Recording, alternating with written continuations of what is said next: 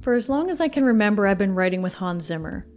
As a 10-year-old, I would listen to the score of The Lion King on repeat while diligently crafting Nala taking over the Pride fanfiction and eating way too many Twizzlers. Fast forward to the past handful of years, and I wrote my first novel alongside the violins and cellos of the Da Vinci Code. Who knew that the angsty tension of cellos and choral overtones were really great mirrors for middle-grade drama? Movie scores are perfect writing background music because they provide a conduit for your emotions in a way that doesn't overshadow your own thoughts. You're driven to feel, but free to interpret the specifics for yourself. Creative scaffolding, all in a handy set of earbuds. Patterns and rituals are incredible tools for writing, and it turns out that 25 plus years of writing with Zimmer pays off, and within seconds of sitting down to hear him and his orchestra live this month, my writing brain whipped into high gear. The concert was amazing, but in true Write with Zimmer style, I wasn't just focused on the music itself, rather the subconscious ideas that bubble up to the surface when that creative scaffolding appears. It got me thinking about art as a whole, and how lucky we are to be able to create in any direction we please. It also got me thinking about the inextricable value and web of art in our lives. Hans told several stories this month about creating film scores. He spoke about getting a phone call from Christopher Nolan, who was looking into making Batman movies. When The Dark Knight was a go, Hans was very interested in who would be playing the role of the Joker. It would need to be someone spectacular. Like most of us, he was blown away by Heath Ledger's performance. And then he spoke about Heath's death, and how his first instinct was to redo some of the score to The Dark Knight, to remove the manic razor-blade edges of the sound, the anger, and the chaos. But he quickly realized that in order to truly respect and honor Heath's performance, he had to leave it as it was.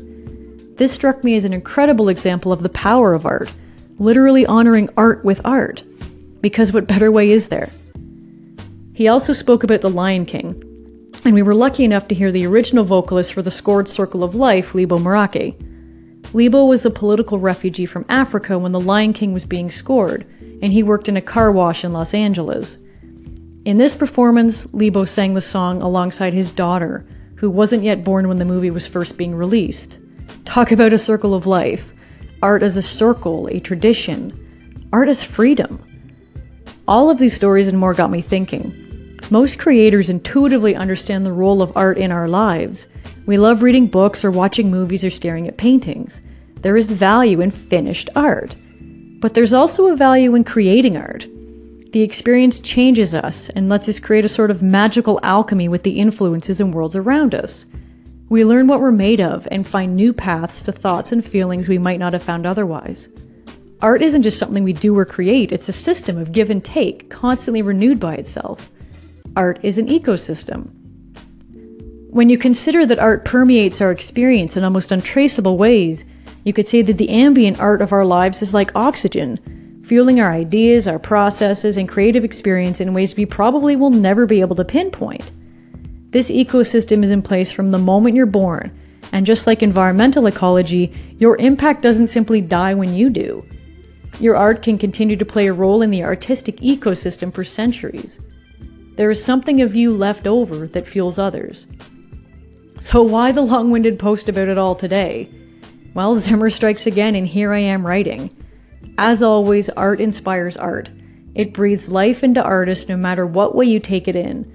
And I want to make sure that you, my dear friends, let your art out today. Whether it's your next bestseller or just a few words on a napkin, a song at the top of your lungs in the shower, a vase of flowers on your kitchen table, or a very well-timed happy dance for absolutely no reason at all, please, let your art out. Whether it's big or small, whispered or screamed, faint or dazzling, remember, art is oxygen for the world, and there is no telling where yours will end up. Please, let your art out. I'm Jess Keating. Thanks so much for listening. I'll see you next time.